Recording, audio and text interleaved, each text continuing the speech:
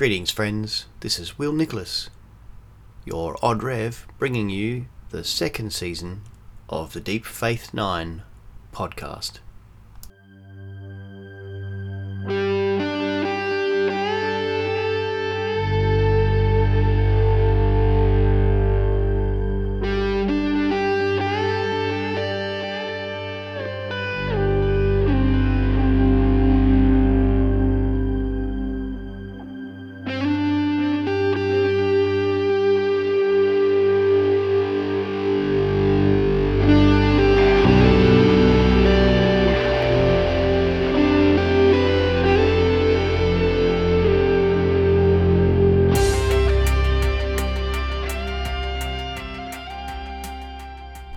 Greetings, friends. This is episode 2 of season 2, Invasive Procedures, and in this episode, a plasma storm is approaching the station, and almost all the personnel have been evacuated.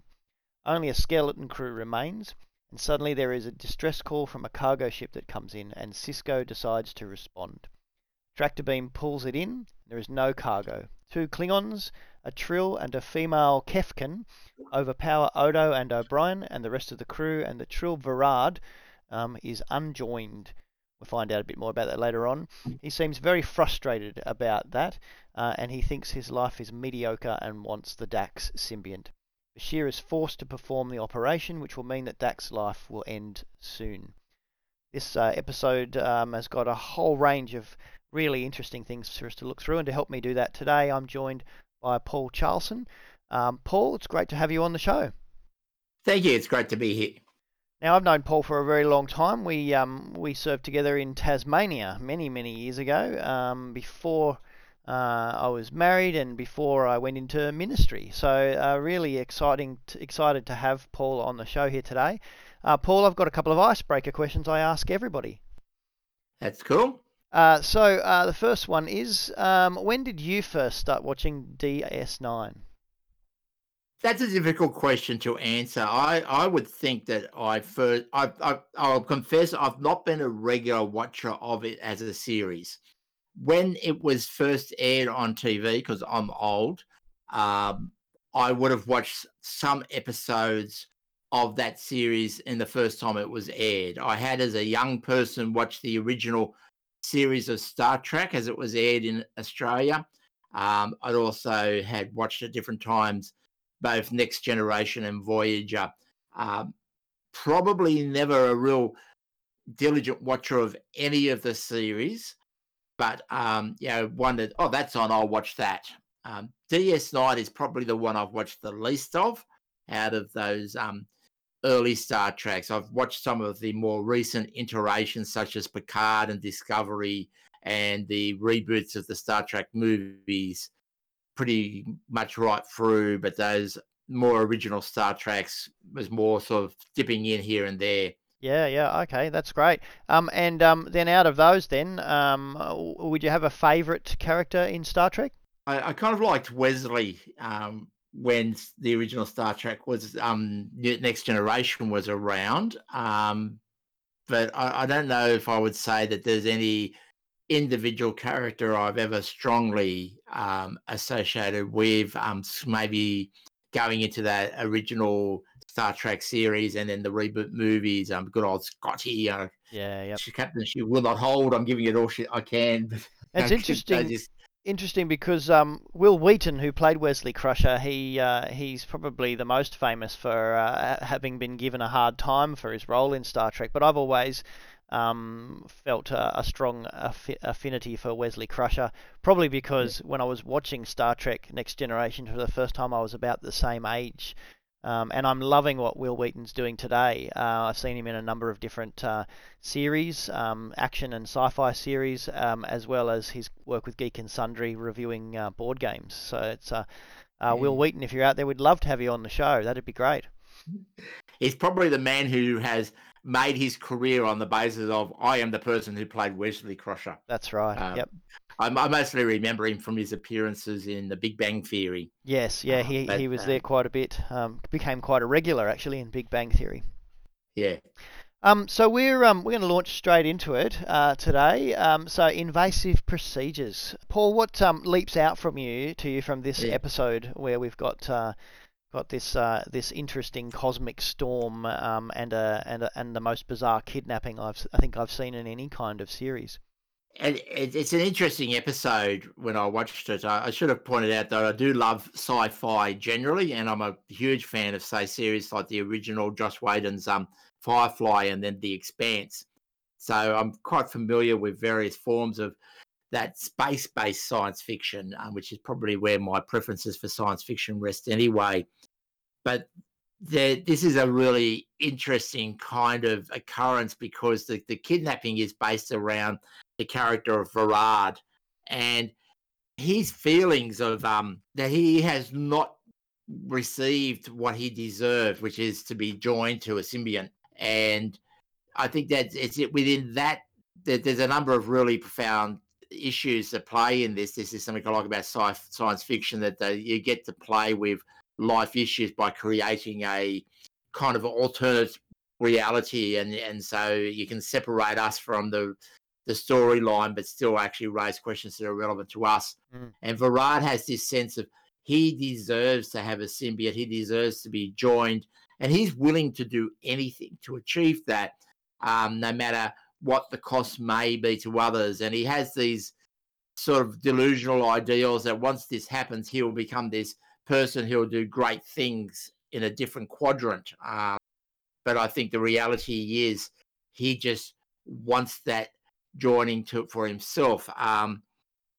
It's interesting that the Trill were first raised in an episode called The Host in season 4 of Next Generation, where we meet a male Trill there, and we get to hear the story of these joined symbiotes who live multiple lives. And on the Trill homeworld, only a very small percentage of the population are deemed worthy of receiving a symbiont. So Varad's definitely got that sense of being left out. He's obviously aspired to be one of those who is joined, and he has missed out for whatever reason. Well, I guess we start to see the reasons as the episode goes forward.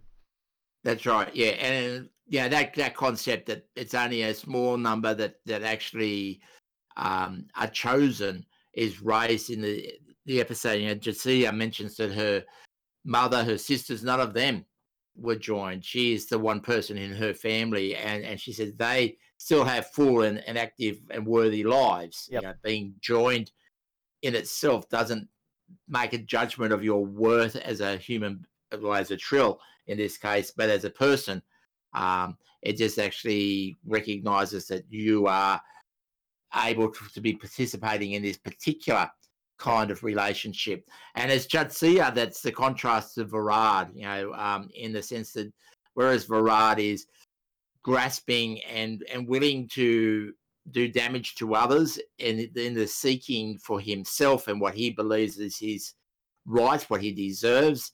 And there's this conversation when he first occupies the command deck where he makes comments about, this is what I deserve. Yep. I'm not going to spend the rest of my life dreaming about what I could have been, what I should have been. I deserve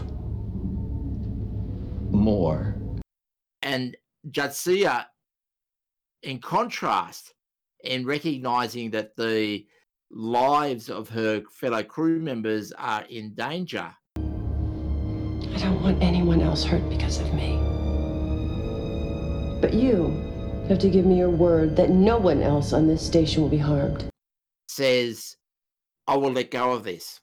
I will surrender this. And from, I suppose, a faith perspective, I see a correlation to when Jesus said, there are those who will try to claim their life, to grasp onto their life, and they will lose it. Yeah. Whereas any is willing to lose their life for my sake and for the gospel, they'll find it. And you see this in Varad and Jadzia, in one wanting to grasp onto something, whereas the other is willing to surrender, to lay down her life for her friends. Yeah. Yep. Because her friends are Yeah. under threat here. If she doesn't Yeah. comply, then they've already proved. I think poor Miles O'Brien gets shot to prove Varad's intent. So Yeah, that's right. Spoiler alert: he doesn't die. yeah, that's right. Well, we know he doesn't die. He stays in it all the way through to the end. So he's a. But definitely, we've talked about spoilers a couple of times in the podcast, and we've kind of come to the conclusion that if you haven't watched something that aired in 1994, that the sunset clause on spoilers is over. So, This is true. This is true. however, the big meta story spoilers, we be careful because the Trill actually continue throughout this, and there are lots and lots of really interesting episodes about the Trill and the joined species. I just looked up actually the fraction that can be joined is 0.01%. So there's a bit of trivia out there for those who are into the Trill. Yeah, and look, what Varad is expressing is an interesting kind of idea. That there is that unwillingness to accept the reality. There is this kind of sense of what you believe is your right, and the damage that you can do through seeking to achieve that. And I think if we're honest with ourselves, there is a little bit of that in all of us. There's probably a little bit of both Varad and Jadzia in all of us, and in our willingness to sometimes we think this is really what I deserve. This is what I'm capable of, and we can sometimes be a little bit self-delusional about that, and we kind of have to be that ability to reflect upon ourselves and to recognize reality. Equally, we can be capable of those times of great sacrifice that we see represented in Jadzia's willingness to submit to surrendering the Drax symbiont in that case. And so, as I said, for us, there is that calling to be willing to be follow the track of Jadzia rather than Varad, because the difference in this storytelling is, of course, is that there is, while I say there's a little bit of that in both of those, in all of us, Varad and Jadzia are presented in this episode pretty much as polar opposites, and that is for the storytelling, progression. But that is very clearly Varad remains unable to be self-reflective and unable to consider broader consequences of their actions. They're just completely self-obsessed and willing to go forward to that. And that leads me to one of the other themes that I had pondered about, which relates to the woman who is his companion, and her love and loyalty to him, which in the end he's willing to toss aside. She's actually proved a great deal of loyalty, a great deal of steadfastness, but in the end, he's pretty much willing to say, "No, I'm just going ahead with what I want." And of course, he changes, which is another aspect. Once the symbiont relation joining happens, but he becomes too good for her, doesn't he? He sort of steps above her, and look, that theme of love and loyalty is really, really strong. And it really calls to me, echoes, those writings from, say, Corinthians, where it's talking about if I have faith to move mountains, but I don't have love, then I am nothing. If I can speak all of the languages, and Varad's got this idea that if he just had, this greatness that would come to him from carrying the Dax symbiont, that he would be complete. But without love, it's just a clanging gong. It's an empty action. And that's kind of recognised in the characters around him. The companion who suddenly sees that the person that she loved is no longer there. Yep. He's become a different person who is quite disjointed from her, quite dismissive of her. Yep. On the other hand, because the Drax symbiont had been such a good friend of Ben Sisko, and through two lives, and the Varad Drax wants to see that continuing. Yep. And they get all chummy, don't they? They share memories and reminisce, but it's just not quite gelling because he's not the same. Yeah, and I mean Ben Sisko is also, in a sense, playing a bit of a game because he's got an agenda of wanting to restore the symbiont to Jadzia. I mean, that's obviously he's concerned for her welfare. Remember my wedding? I remember your bachelor party, or some of it anyway. And the time we discovered the wormhole. My. One of Jadzia's proudest moments. And now that woman is bleeding to death in the infirmary. I'd rather not discuss that, Benjamin. Varad has committed these actions, and yet as Varad Drax sort of thinks this will all be fine. My friend Sisko will still, be my friend and everything, and that can't be. That your actions have consequences, and that I think is played out very much in the episode in a couple of different ways, in particularly in those two relationships that Varad has. Absolutely. Yeah. There's a couple of little interesting bits in there I noticed as well. So we've got an interesting crew Varad has established around him. He's got 2 Klingon mercenaries. And one of those Klingon mercenaries is played by Tim Russ, who later on in Voyager actually plays the main character of Tuvok. So interesting to see, that Tim was a part of the Star Trek story, and in fact way before this, because Tim Russ actually appeared in the movie Generations, I think it was. He was in one of the movies. So he's been around a long time, and in Voyager they actually tried to incorporate his story from the movie into the Voyager series. So Tim's there, and then we've just mentioned the other members of the crew. Marielle, who was the Kefkin. We haven't come across any Kefkins before.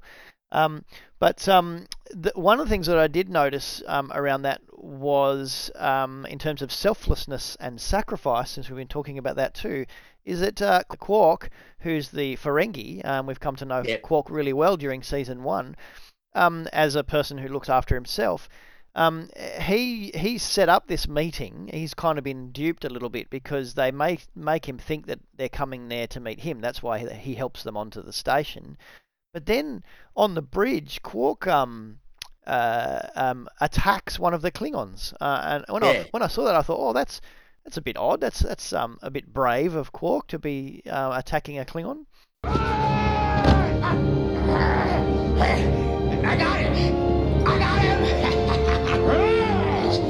Stay back. Maybe we should talk about this, huh?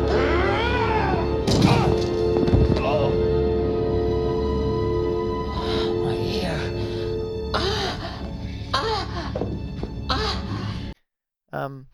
He hasn't shown that kind of bravery elsewhere, but so that might be an inconsistency. Although that does get him down to the sick bay, where he's actually able then to help Julian to disable the other Klingons, which is helpful. So yeah, there is it is an interesting thing when you talk about Quark, and it was interesting. I listened to episode 1 of this season of Deep Faith 9.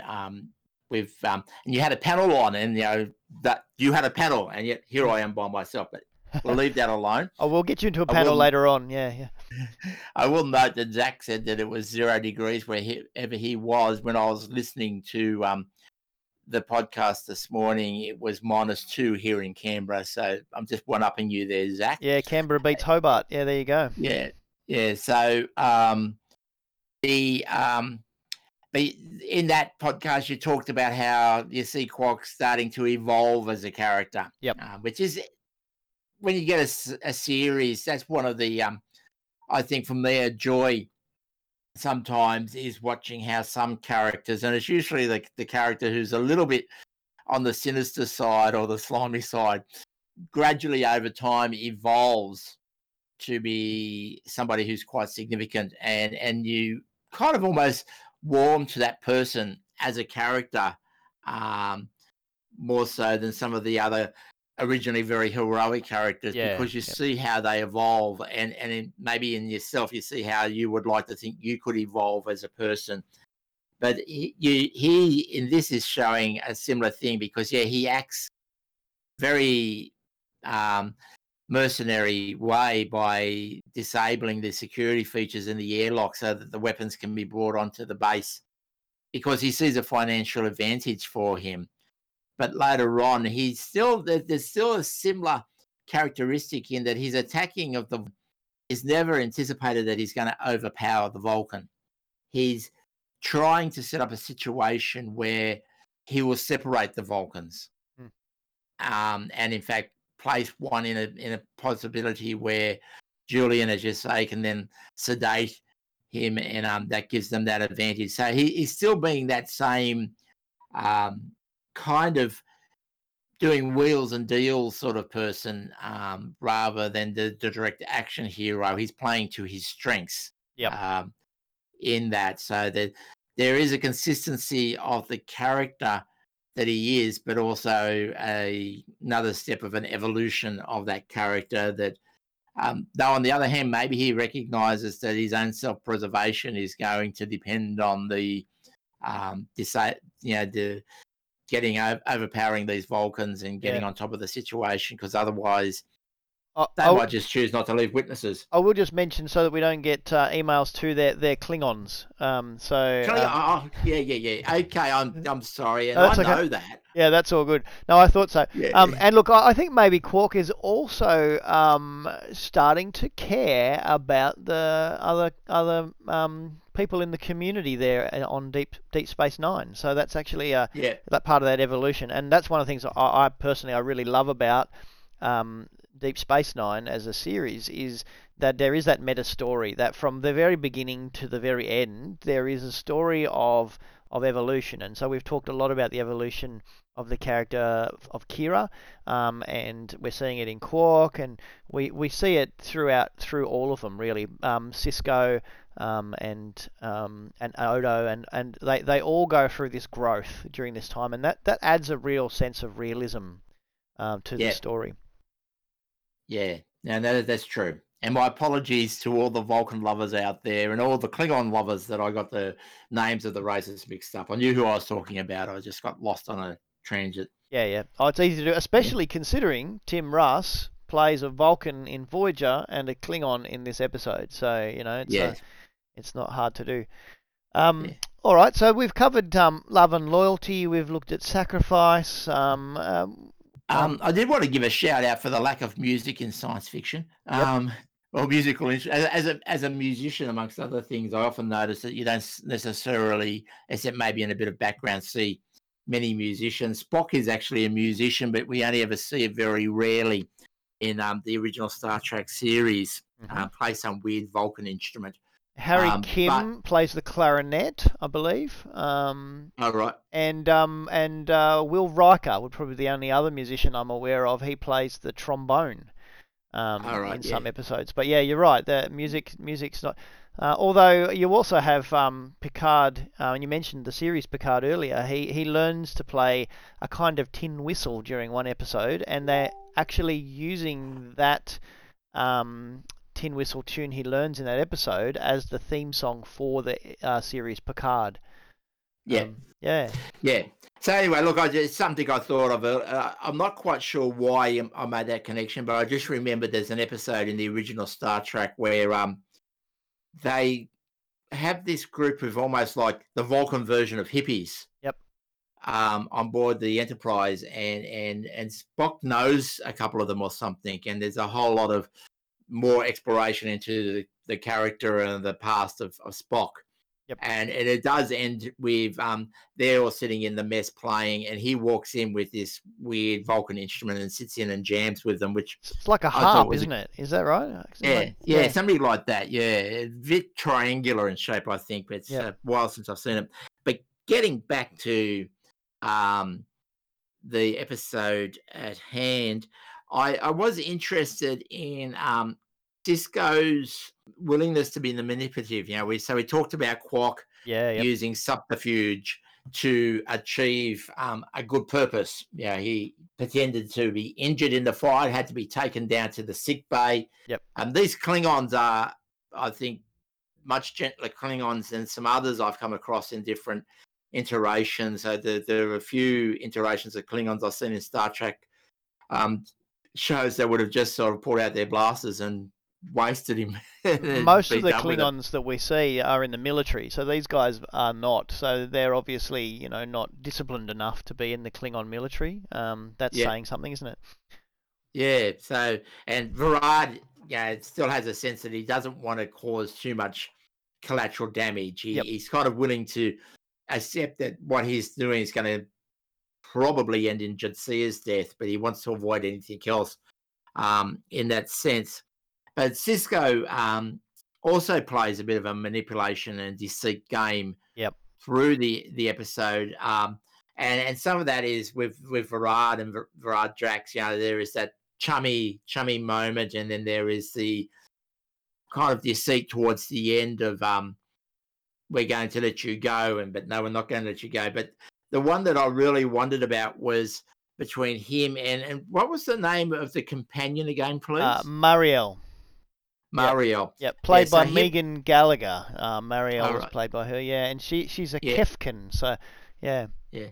So he kind of really plays on her affection for Varad, and so says, look, this is actually changing who he is as a person, and this is not good for him to do this. This will be to his detriment. And the best thing that you can do for Varad is to help us overpower him so that we can put the symbiont back in Jadzia. So he is, I think, in this point, and maybe it is that question of what weapon, if you like, is to hand, and in this case, the weapon is deceit and using this woman for his purposes. But it is that. It is, his agenda is that he wants to seek the welfare of Jadzia. Yep. And he really drives a wedge between Marielle and Varad to try and bring that agenda to fruition. Yeah.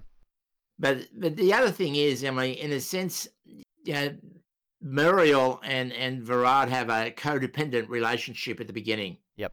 And it's not a healthy relationship, really, in the little bit that you see of it.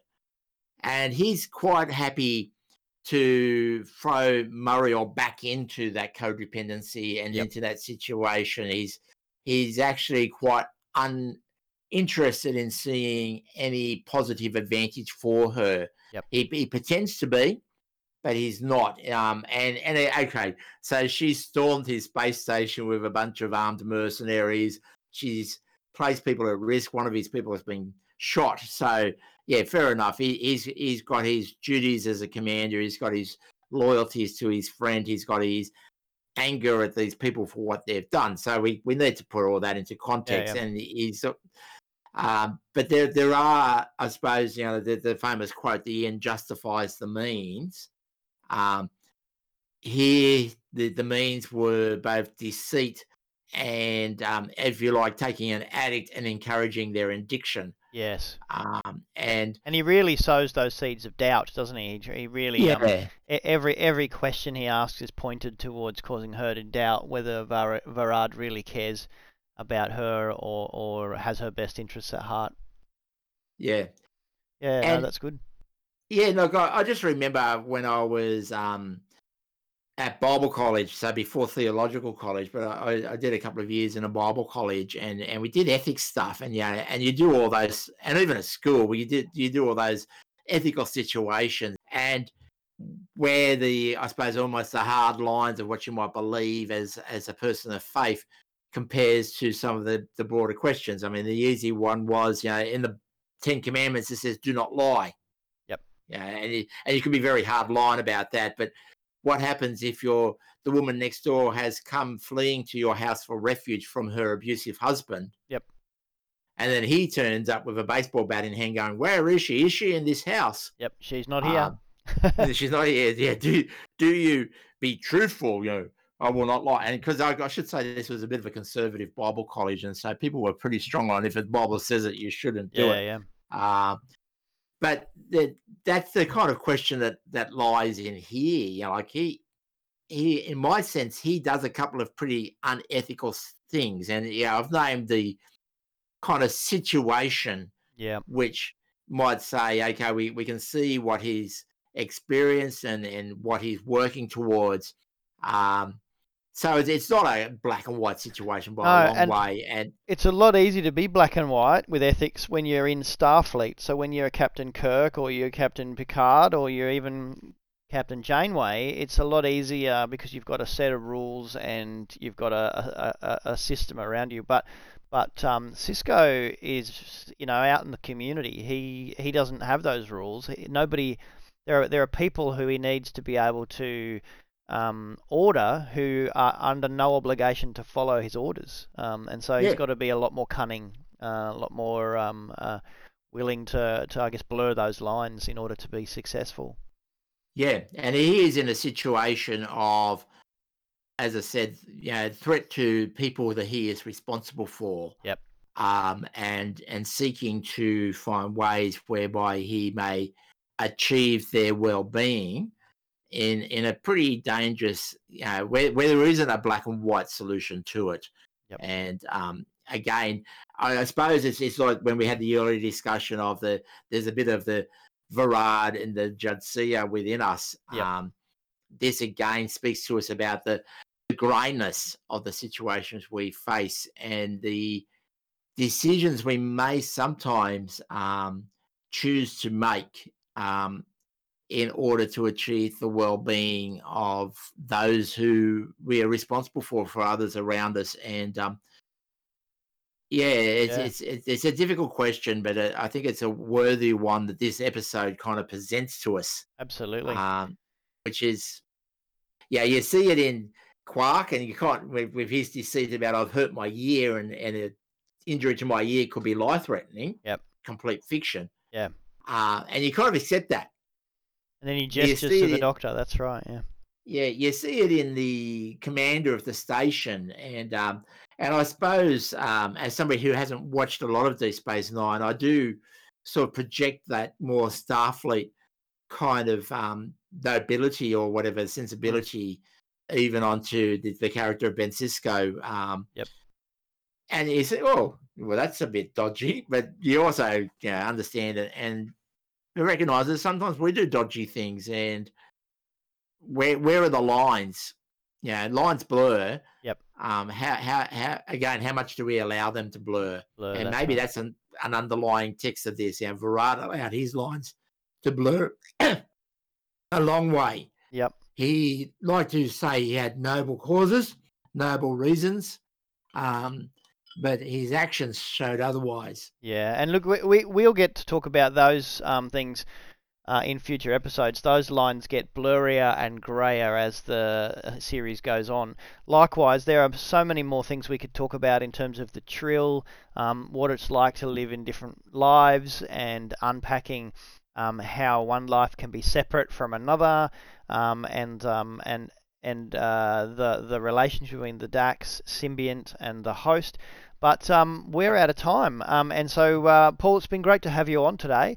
Would you love to come back and talk about some of those issues in a future podcast? Yeah, look, I'd be open to that. That'd be good, thanks. That's awesome. All right, well, that's all we've got time for today. This has been the second episode of Season 2, Invasive Procedures, and it's been great to have Paul, and I look forward to seeing you next week. Please like and subscribe, leave a comment for us, and give us a star rating on the podcast app that you use to listen to. That all helps us to get the word out so that further more and more people can hear and benefit from the podcast.